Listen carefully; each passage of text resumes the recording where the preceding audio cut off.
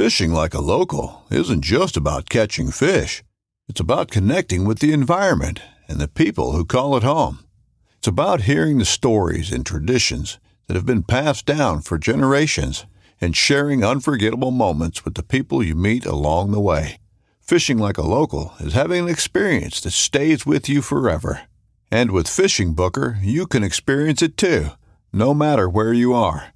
Discover your next adventure on Fishing Booker. This upcoming concert season will be all about the boots, and Tecovas is your stop for the best in Western style. Tecovas has seasonal and limited edition offerings this spring and summer, including men's and women's boots, apparel, hats, bags, and more. All Tecovas boots are made by hand in a time-honored tradition with timeless styles that are always on trend. And Tecovas has first wear comfort with little to no break-in period. It's hard to find this level of comfort paired with this level of style. Stop by your local Tecovas store, have a complimentary drink or two, that's WCB style, and shop new styles. The smell of fresh leather and friendly staff are at your service. Many stores even have leather custom branding to make your boots truly personalized. And with regular live music and events, there's no in-store experience like it. If you can't make it into a store, just visit tecovas.com. That's TECOVAS.com. They offer free shipping on all boots, as well as free returns and exchanges, and ship right to your door. Go to tecovas.com and find your new favorite pair of boots today.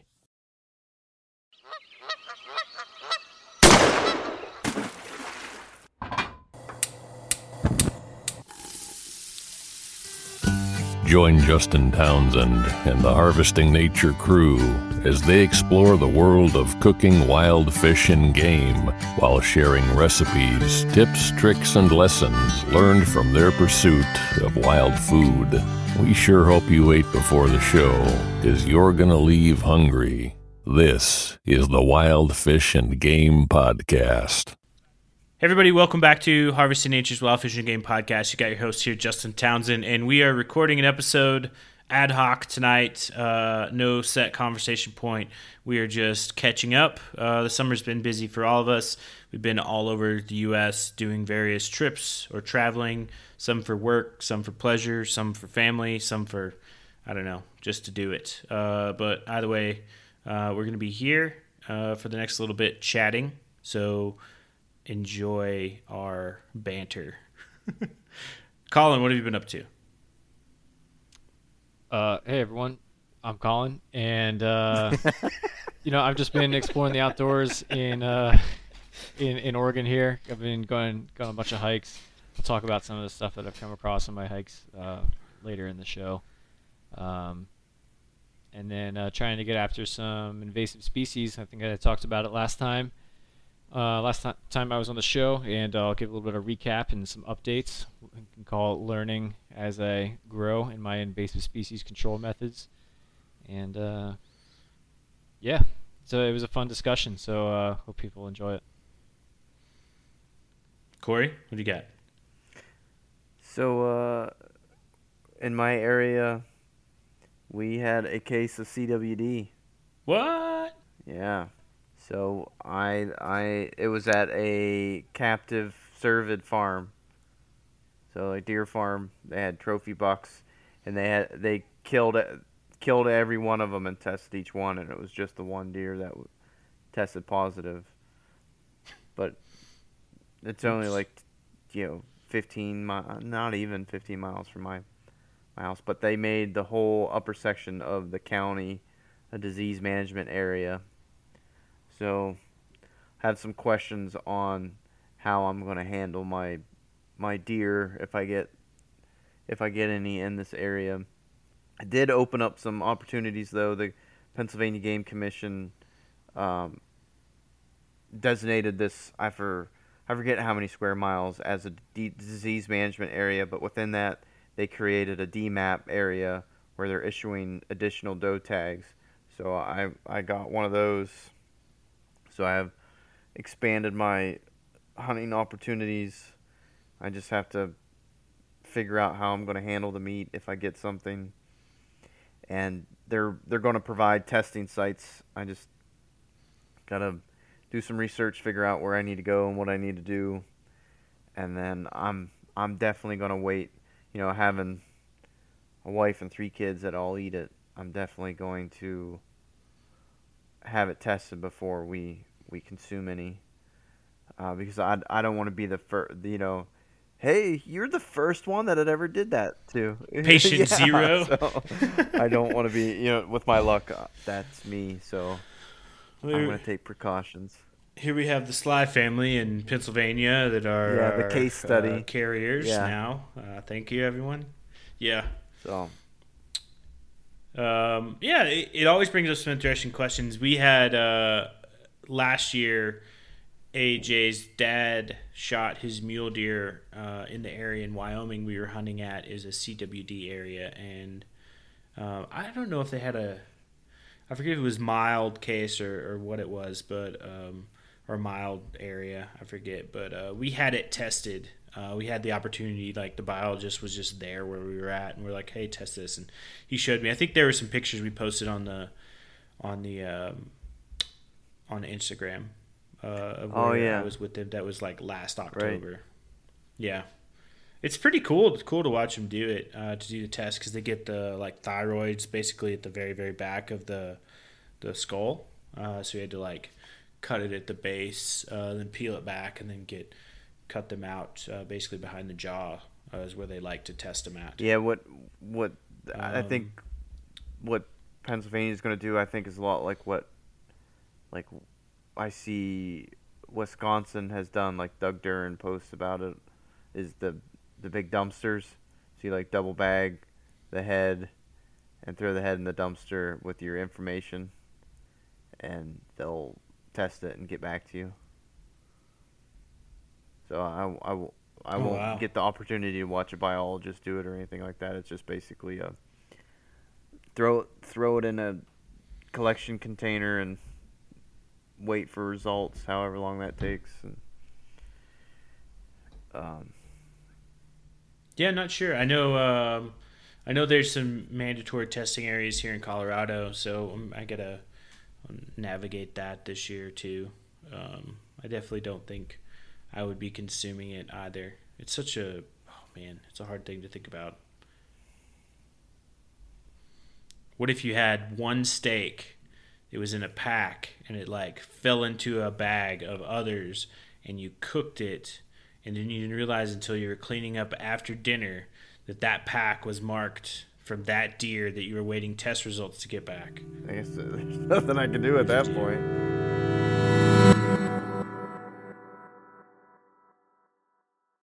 You ready? Showtime. On May 3rd, summer starts with The Fall Guy. Let's do it later. Let's drink a spicy margarita. Make some bad decisions. Yes. Audiences are falling in love with the most entertaining film of the year. Fall Guy. Fall Guy? Fall Guy. That's what the poster said. See Ryan Gosling and Emily Blunt in the movie critics say exists to make you happy. Trying to make it out? Nope. Because I don't either. It's not what I'm into right now. What are you into? Talking. Yeah. The Fall Guy. Only in theaters May 3rd. Rated PG-13. I've been slacking this week. I've been slacking recently. Last night, I was like, Jeff just left.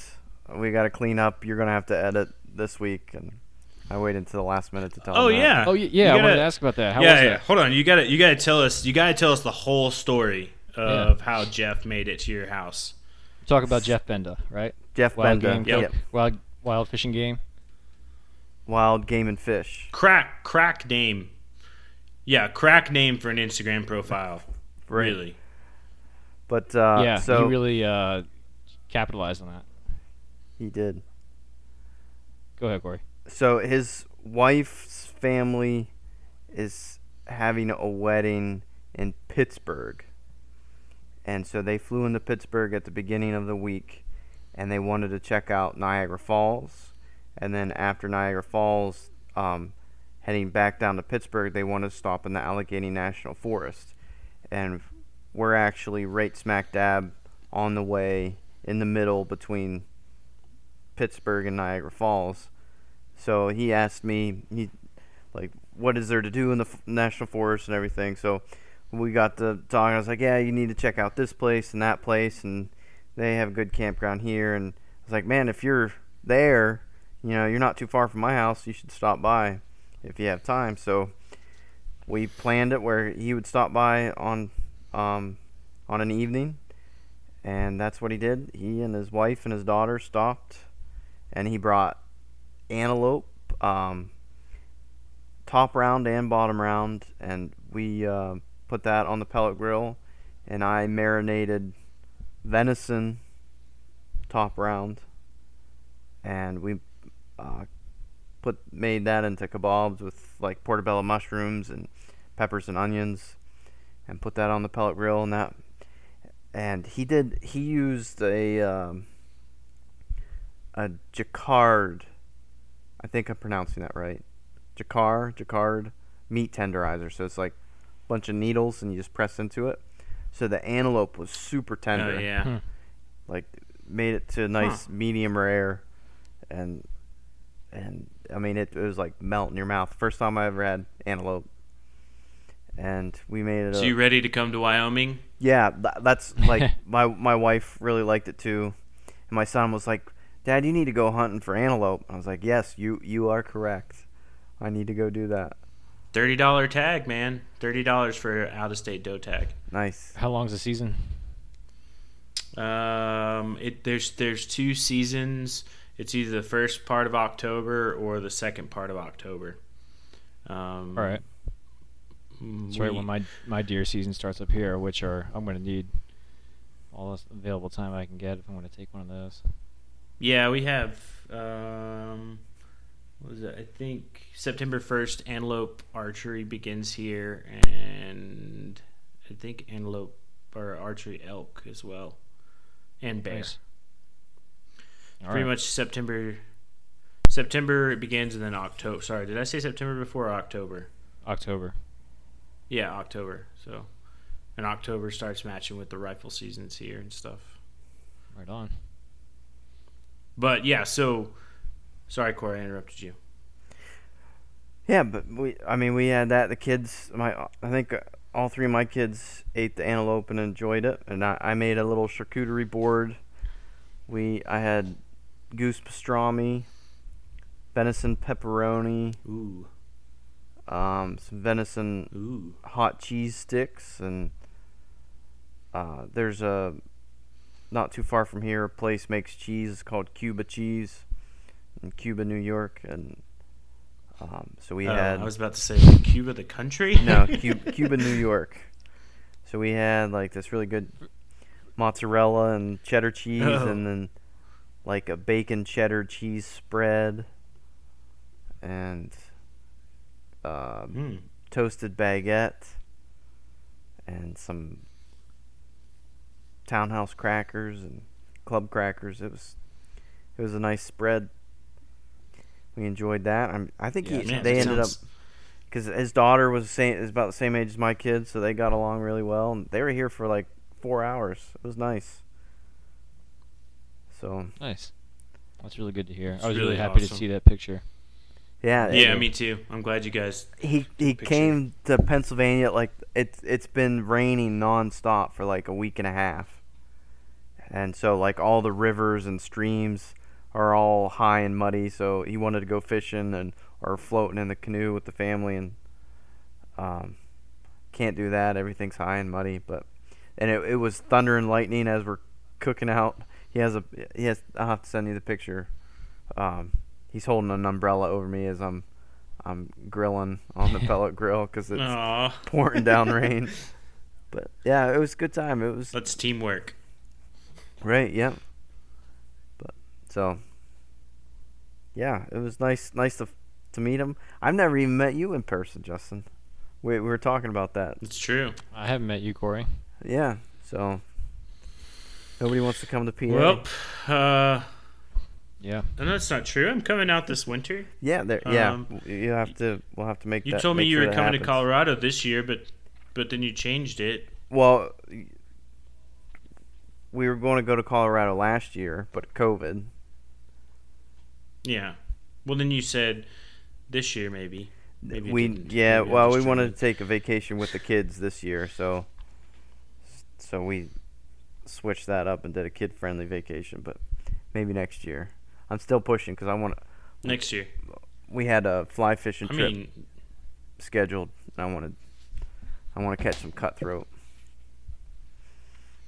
Oh yeah, I was just fishing 4th of July weekend. We were fishing up at a lake, Montgomery Reservoir up by Breckenridge, and there's a native cutthroat in there.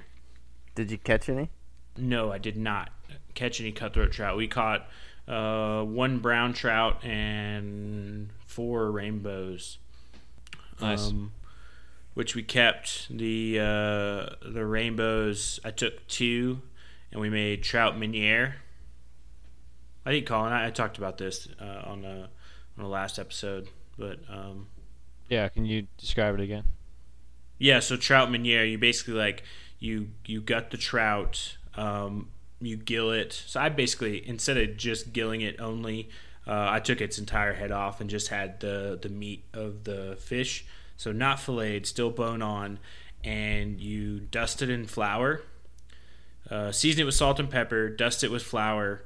And then you like knock the flour off to make sure there's none like extra, and then you melt clarified butter in a pan, and you basically fry it in that pan, and then from there you take that butter out and then put some more butter back in, and then put parsley and lemon juice in there to make your sauce.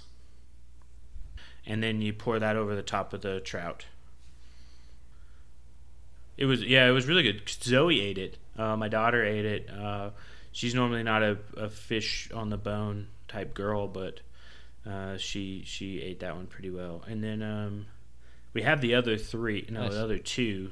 So we have 1 more rainbow and 1 more brown trout, which I'm saving. But I'm actually going to post that recipe up on Harvesting Nature here pretty soon on the website. Oh, yeah. We need to post that bear Dominican pepper steaks. Yeah, I was just thinking about that the other day. Actually, that would be a good one to post here soon. Probably when fall bear, or in a week or so, or 2 weeks, or 3. I don't know. What about that article about the Oregon? Wow, a lot of attention. Oh yeah, that got some traction for sure. Yeah, and I think rightfully so. I mean, I'd like to put it out there to everyone that we're not in the business of trying to cause like divide or anything, or like sow discord, or have the clickbaity articles and everything. But I mean, it was surely an attention-grabbing headline. I mean, there are people in Oregon who want to outlaw, and it's getting signatures too, but they want to outlaw all the exemptions to the animal cruelty laws in Oregon, which allow for hunting, trapping, husbandry practices. Basically, you can't touch an animal if it's going to harm or hurt the animal. What was it? Proposition what? 13? IP, initial... Oh, there it is. yesonip.org. Initial proposition. Yeah. Right? So I think it's due. We should explain exactly what the initial proposition process is. You mean like how a bill becomes a law? Like the Schoolhouse Rock stuff, or you got to sing it? No, as far as like this particular case in Oregon, because like to get a proposition, they have to get 1,000 signatures. And then once they get the 1,000 signatures, then it becomes an initial proposition. Then they have to get 100,000 signatures in order for it to go on the ballot of 2022's election to be voted by the majority or by the population as a bill. Right. And I don't... Correct. Does their website have the current signature count? No, because they, when I wrote the article, I was a little bit late. I was trying to catch it right before it went. So I think the cutoff period may have been like the 10th or 11th of July that they needed the signatures by, and I was trying to catch it on that day, and I just kind of slipped up and didn't catch it in time. But so they pulled the signature area down so that it can be counted for the official count. Okay. So yeah, it's not like it's not happening. It's not happening. It's just there's a movement within Oregon that's trying to do it, and I think maybe some of that got lost in the article title where that it was like definitely happening. But yeah, just to clear some of that up. But I mean, looking at the bill itself, like I just wanted to put it out there for like conversation and awareness. What I think was my main piece with putting it out there. You know, granted, yes, I know it's going to garner attention, but I obviously write things so people read it. Yeah, we're not going to write it's bland stuff. No. Well, they're like, oh, look at those guys at Harvesting Nature, such mediocre writing. Yeah. But no, I mean, I explained exactly what it was, and I pointed out some points that I thought that were interesting, like the ability of the organization behind the bill to just sort of like, oh yeah, this attack. They're basically like it's an attack on hunting and fishing and trapping and agriculture, animal agriculture. And what stood out a lot about reading the FAQs, they're like, Oregon's this great agriculture state, and we don't need meat or animal agriculture because we have all these other great agriculture outlets. And on top of that, we predict that without animal agriculture, the system will just figure itself out and everybody will start growing meat substitute products that are equitable in protein value, and it'll sort of work itself out is the way that I read into their section. And I was like, wow, it's a bold statement. It's a very egregious assumption, I think, because meat will just come from somewhere else. But I also think too, like the agriculture industry nationwide and even at the state level, like being as strong as it is, would never let this proposal become a bill or this bill become a law. Like, man. And I think we said that a couple times in the comments on our Instagram, is like trying to see people getting riled up and just trying to put it down. Like, we don't think it's going anywhere. We just wanted to put it out there that this is happening. There are way too many farmers and hunters in Oregon to let that, even if it does come up for election in a vote, I don't think it'll ever happen. Yeah, I mean, when you talk about animal cruelty, like no one's for animal cruelty. Right. Yeah, well, I guess I won't say no one. There's probably people for animal cruelty, but I don't know of any personally. They're not held in high regard. No. But there are people that are against animal cruelty, but when you start talking about agriculture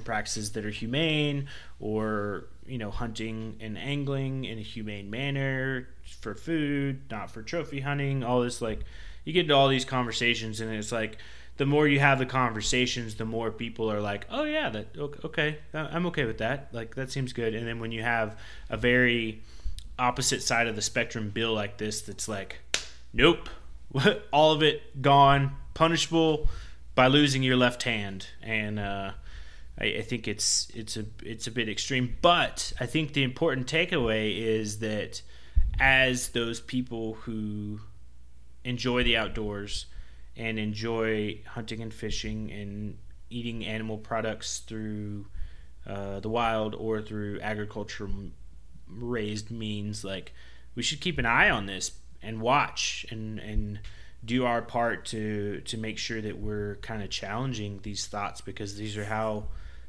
misconceptions like that turn into uneducated movements. Those uneducated movements definitely like kind of threaten what we'd love to do. Right, I'm off my soapbox. No, I think you're spot on with that. But some of the comments cracked me up, though. I will tell you that. If any of the people who commented are listening, we do appreciate it, because it kept the conversation going for sure. Yeah.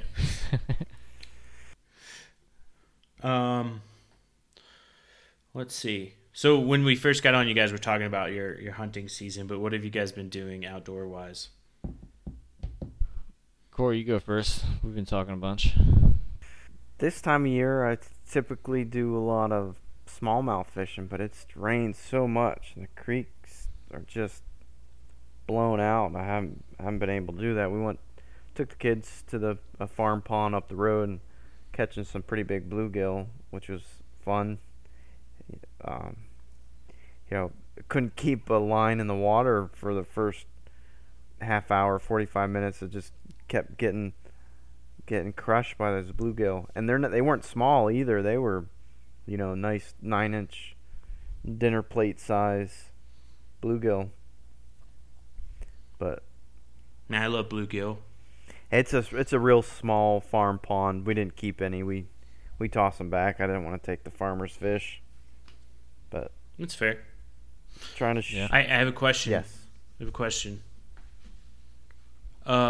You're competing in the Go Wild Bass Tournament? I was, yeah. I think it's officially over. Is it? Did you win? No, not even close. Didn't last year you came in like you placed? Didn't you last year or something? No. No, I think I had a better chance last year if I took it more seriously. But so it's kind of on the honor system, but they do have ways to kind of keep you honest. So you catch either it's only smallmouth or largemouth bass, and when you registered for the tournament, they sent you an email with like a logo for the tournament. So you have to print that out, and then each time you catch a fish, you take a picture of it on like a bump board, or you can't use a tape measure, you can't use anything flexible. So I had like a carpenter's ruler, one that like you can fold up. Mm-hmm. And you take a picture of that on the bump board or measuring stick with that logo in the background, and you log that as a trophy on Go Wild, and then you accumulate total inches, and that's how they keep track of who's winning his inches. And I think last year I had like 4 or 5 fish, average, maybe like 40 inches of fish. This year I might have had 80 inches. But do you know what the first place? Yeah, I'll pull up the announcement of who won. Let's see if I can find it real quick. So only do the smallmouth bass and the largemouth bass compete in the same like categories? Is it just a general category? Well, see that this year it seemed to be that way. It was like it didn't matter if it was a largemouth or a smallmouth at all. It was like together. Last year it was smallmouth or largemouth, so you kind of had two different. And I thought I would have a good chance because it seemed like a lot more people were doing the largemouth, and I had a couple nice smallmouth to start, and then like I don't know what happened. I don't know if we went on vacation or what happened. I couldn't go fishing as much as I wanted to, and like after the first week I kind of gave up. But so this year I think I had about 80 inches of fish. Do you want to take a guess at the winner, the grand prize total? 3,214. It's 2,037. 2,037 Wow. inches of bass is what. That's a lot of bass. What won second place? Yeah, second place was 1,762, and then it dropped considerably after that, down to 719, 696, 508 were the top 5.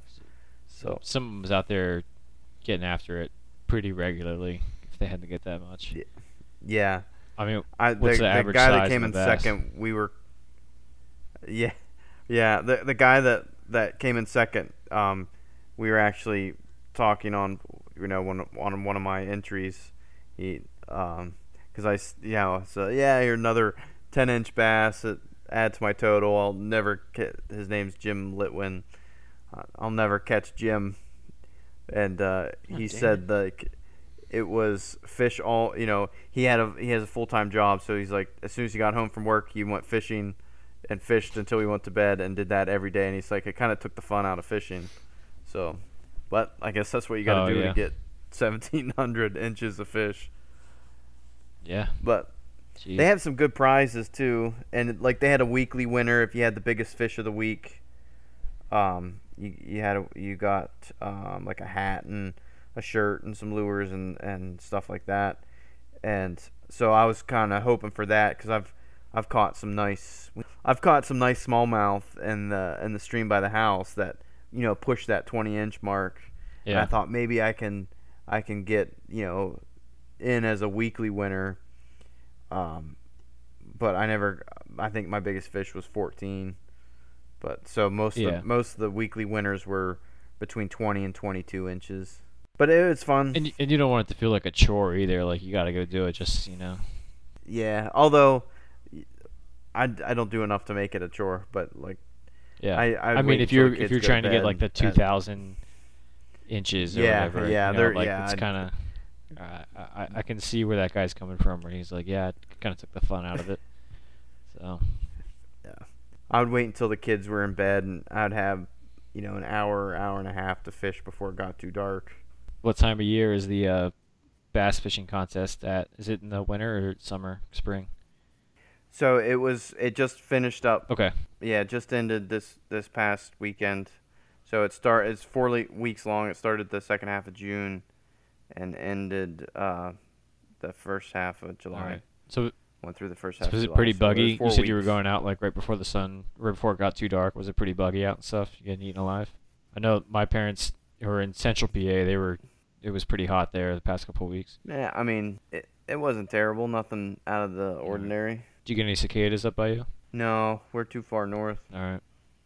Oh man, I want to hear this story about the cicadas. What, like the background on them, or all of it? I mean, you had planned to consume. Oh yeah, these there was a twist in that, a fascinating biological twist, which. So let's start at the beginning. So this was, I mean, they're like long gone now. I don't think they're around anymore.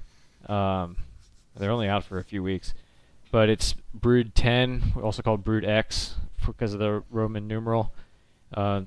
These are 17-year cicadas, so they come out every 17 years.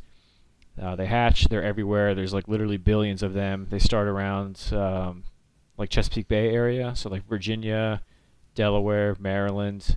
That's kind of where they come out. I think the Carolinas too get them, like North Carolina.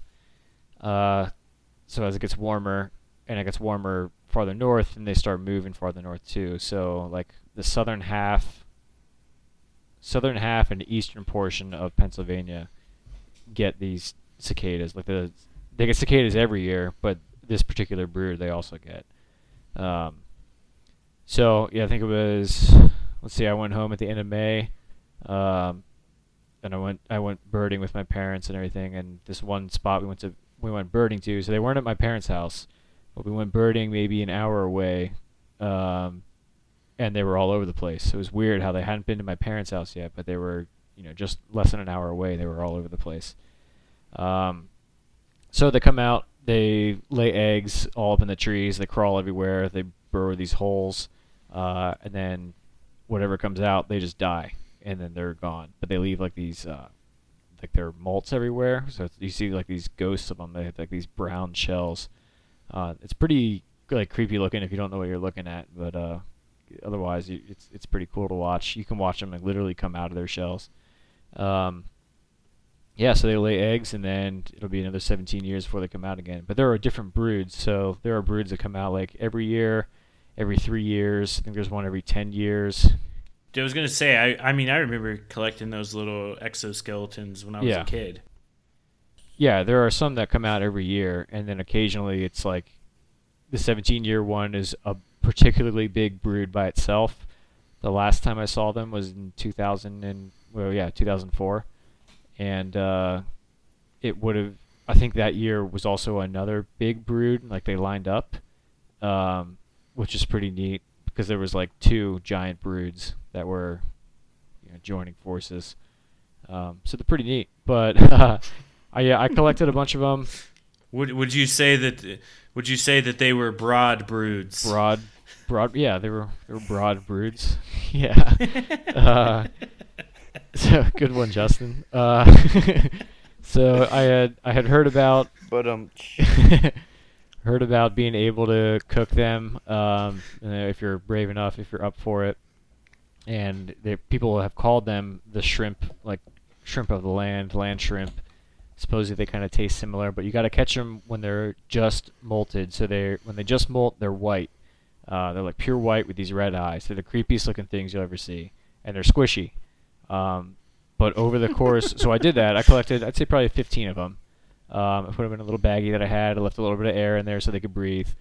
But the way that their shells, their carapace hardens is over the course of like a few hours. They secrete this black oil. It's actually, if you've ever picked up a grasshopper and it leaves like this black stuff on you, it's the same stuff. But cicadas use that to harden their shells. So I could actually see it when I had them in this bag.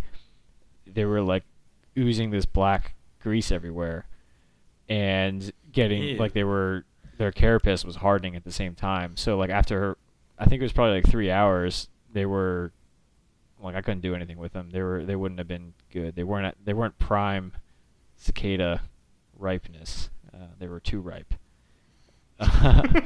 So we didn't just waste them. My parents have a lizard at home, so we froze them, and then every once in a while they'll take some out and feed the gecko, and he gets a little treat that way. Oh, that's cool. But no, I did not get a chance to saute them up and enjoy this delicacy of the Mid-Atlantic. Yeah. Wow. Yeah. Well, I guess you have to wait another 17 years. Yeah. Well, I mean, I guess it'll be like the other birds out and stuff, but they do make a really. Oh, so it's any brood, not just right. This one was brood. just popular because it's the big brood. It's like the real famous one. That's why the broad brood, the broadest of the broods. That's why this one was gaining a lot of attention. But if you do go to the Harvesting Nature page, go back a while until like late May, early June.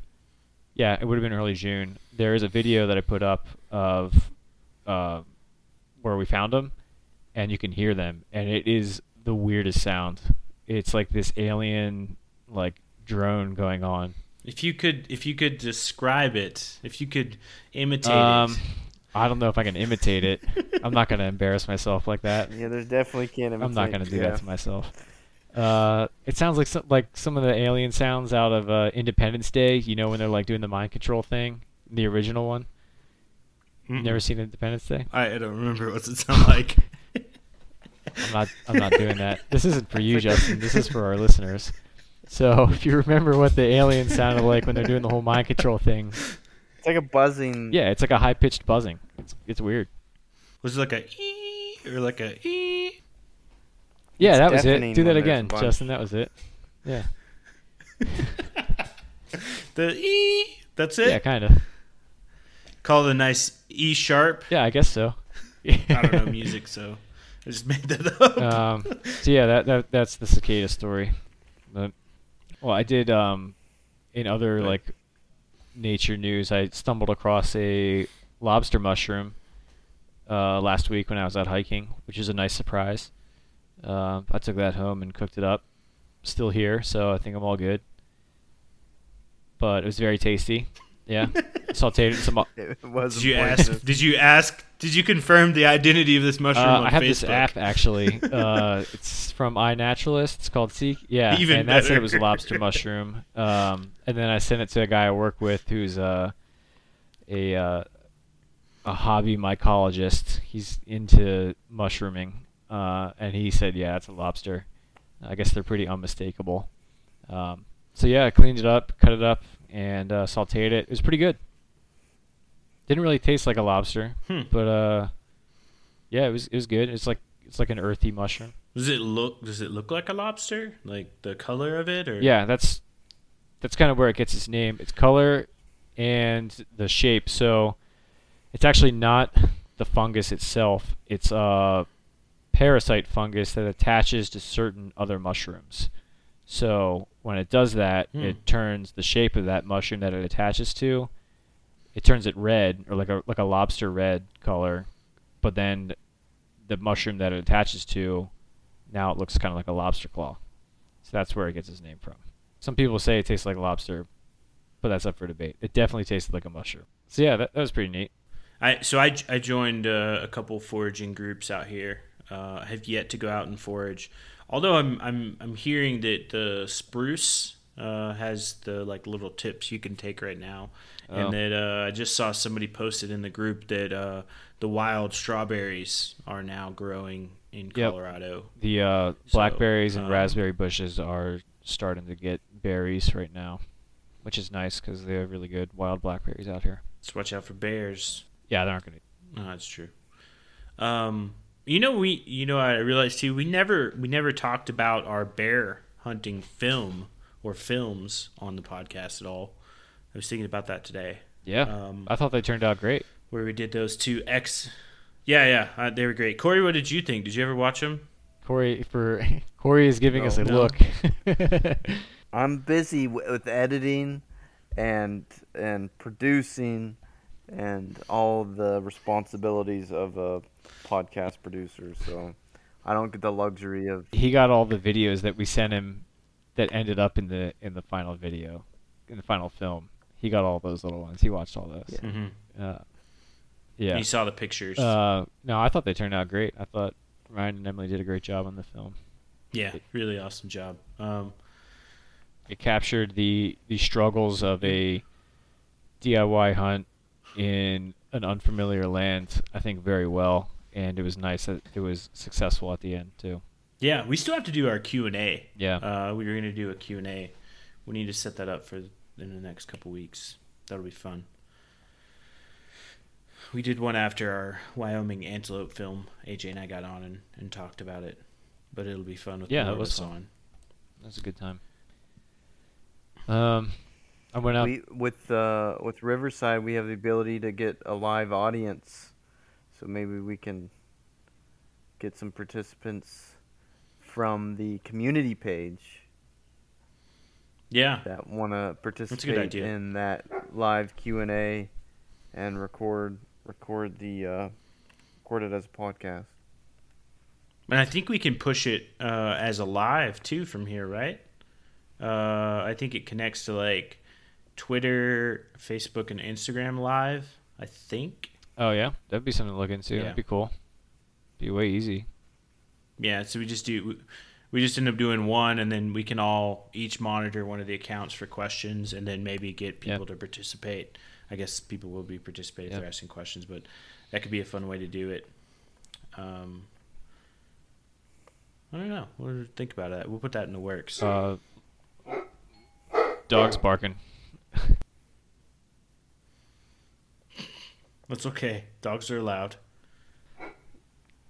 Who rings the doorbell anymore? So the last time I was on, hold on for a second. Keep talking.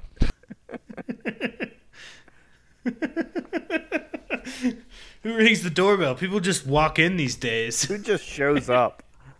Right? I got my new boat. I saw that. A bear? Yeah, it's a bear legit. I've been shopping around for like 2 weeks around here. Why'd you go with the bear? What was your not saying it was a bad choice, just wondering your thought process. What was the factor that had you pull the trigger?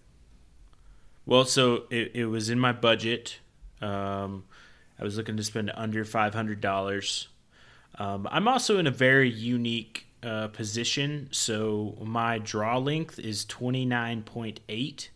So I'm literally like on the cusp of 30, which if people are avid archers, they know that 30 is like a turning point between like a standard bow and a larger bow, which means they're more expensive, which means they jump up to like $700-800 at the bottom end. So luckily I got under that. I went to a number of stores here and they kind of gave me some different recommendations. the reason I chose this one is that so it can be set to a very low draw weight, and it can be set to a very high draw weight, which is good because if I get tired of it or I upgrade, I can pass it down to Zoe, my daughter. Same with the draw length too. It had a pretty variable one. Also too, AJ got pretty much the same model and was having good time shooting it, and I know that he's pretty thorough in doing his research. So I went off his recommendation also. And then as I went around the stores and shopped it, it was, like middle of my budget range, between 3 and 5. And then I was actually able to find an archery shop. I think it was on Amazon that had it for sale. And I really liked the one they had. It was like a full kit. I liked the pattern. I liked the setup. And then I also used my credit card on via Amazon, which gave me a bunch of points that I had accrued, so I got like a good deal on it, pretty much. So yeah. But I think this weekend, well, we're supposed to get our household goods on Friday, but if I have time on Saturday or Sunday, I'm going to take it to the shop and get it tuned up and buy some arrows. And we have one of the lakes, the reservoirs here is like a county park. And they have an archery range there that you can buy a yearly pass. They just have hay bales out there, and you just go set up your target and shoot. So probably start doing that. Get ready for archery season. I think Ben's coming to Colorado. AJ may or may not be coming as well at some point to hunt the archery elk. I'll probably do the over-the-counter archery pronghorn, and then bear, I think, as well. Yeah. So for the archery pronghorn, what is your goal for an effective range with that new bow? I'm gonna try to get comfortable shooting at like 40. I mean, I shot my pronghorn buck last year at 36 yards with my rifle. So yeah. So if I can get within 36 yards with a rifle, I could probably do it with a bow. I mean, I like that aspect too of the antelope hunting. Like, I'm not big on the long range shots, as people know if they've watched the Oregon Bear film. But I like trying to get close to animals and getting a good shot. And know I'm going to connect really well. So I think that's something that intrigues me about the archery aspect is the challenge of getting close and actually stalking the game. So. But I'm excited. To shoot. I haven't bought a new compound bow. Actually, I've never bought a new compound bow. My grandfather bought me my first bow when I was probably 12, 11, 13 maybe. And I shot it off and on growing up as a kid. Never shot a deer with it. Took it hunting maybe a handful of times. But this is kind of the year where I'm taking it serious just to open up my opportunities. So. Nice. Looking forward to seeing the results. Yeah, me too. Went to an archery shoot this past weekend, but got rained out. It seems to be a common theme around here. And it rains here every day. I don't know what you're talking about. You got to get used to it. Justin, the last time I was on, so last week, I was talking about going out for nutria, and I did. I went to this local farm, walked around for a couple of hours, didn't find any, decided to check one more area before I left. And I was walking along this ditch, and there were like 3 big fat ones. I actually thought they were otters at first because they were swimming around like a family of otters would. But then I had my little binoculars and looked at them, determined that they definitely were not otters because I would hate to do that and mistake something. And then as I got closer, I don't know if they saw me and started going in the water or they were just doing that, planning on it anyway, because I was pretty well hidden.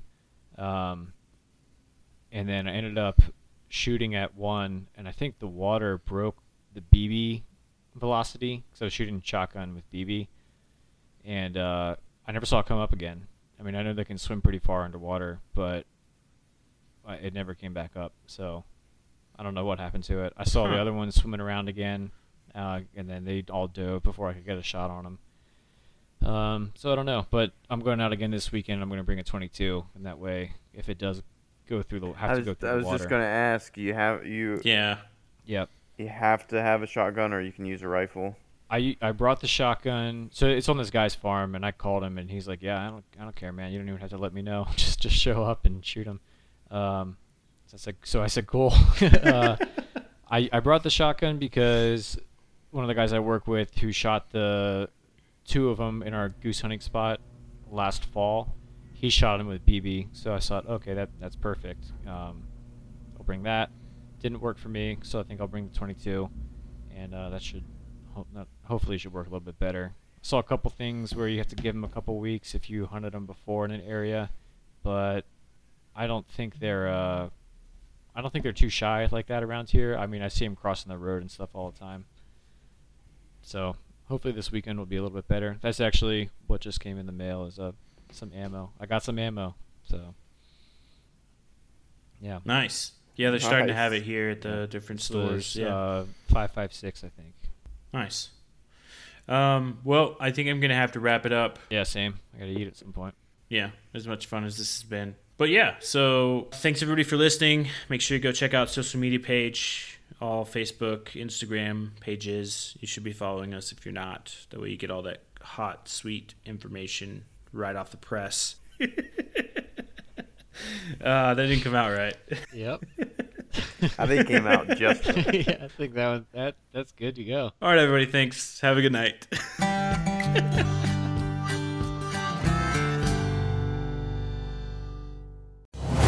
Brave anglers search for the one they call king, but who will take his throne? Tune in to Waypoint TV's Battle for Silver, Saturday, May 18th from 12 to 6 p.m. Eastern. Presented by Abyss Battery.